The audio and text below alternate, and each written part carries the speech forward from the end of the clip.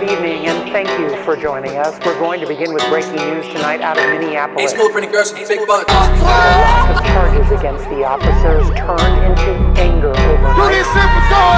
Police responded with tear gas and rubber bullets. Do this shit for Floyd. Fuck 12.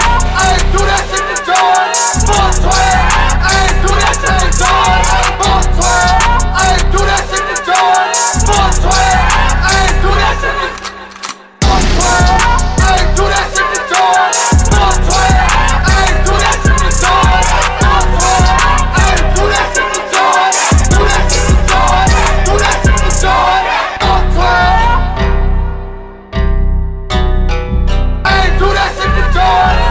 AceMula printing girls with big butts. I ain't do that shit to George. Fuck 12. I ain't do that shit to George. Fuck 12. I ain't do that shit to George. Fuck 12.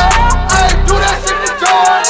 Fuck 12. I ain't do that shit to George. Fuck 12. I ain't do that shit to George. Fuck 12. I ain't do that shit to George. Fuck 12. I ain't do that shit to George. Do that shit to George. Do that shit to George. Today, spilling into St. Paul, where crowds ransacked shops and smashed windows. Late today, the state capitol was evacuated. We learned another 2.1 million Americans filed employment benefits in the last week. And as we come on the air tonight, more than 101,000 people have been killed by coronavirus in the U.S. There are now more than 1.7 million confirmed cases nationwide.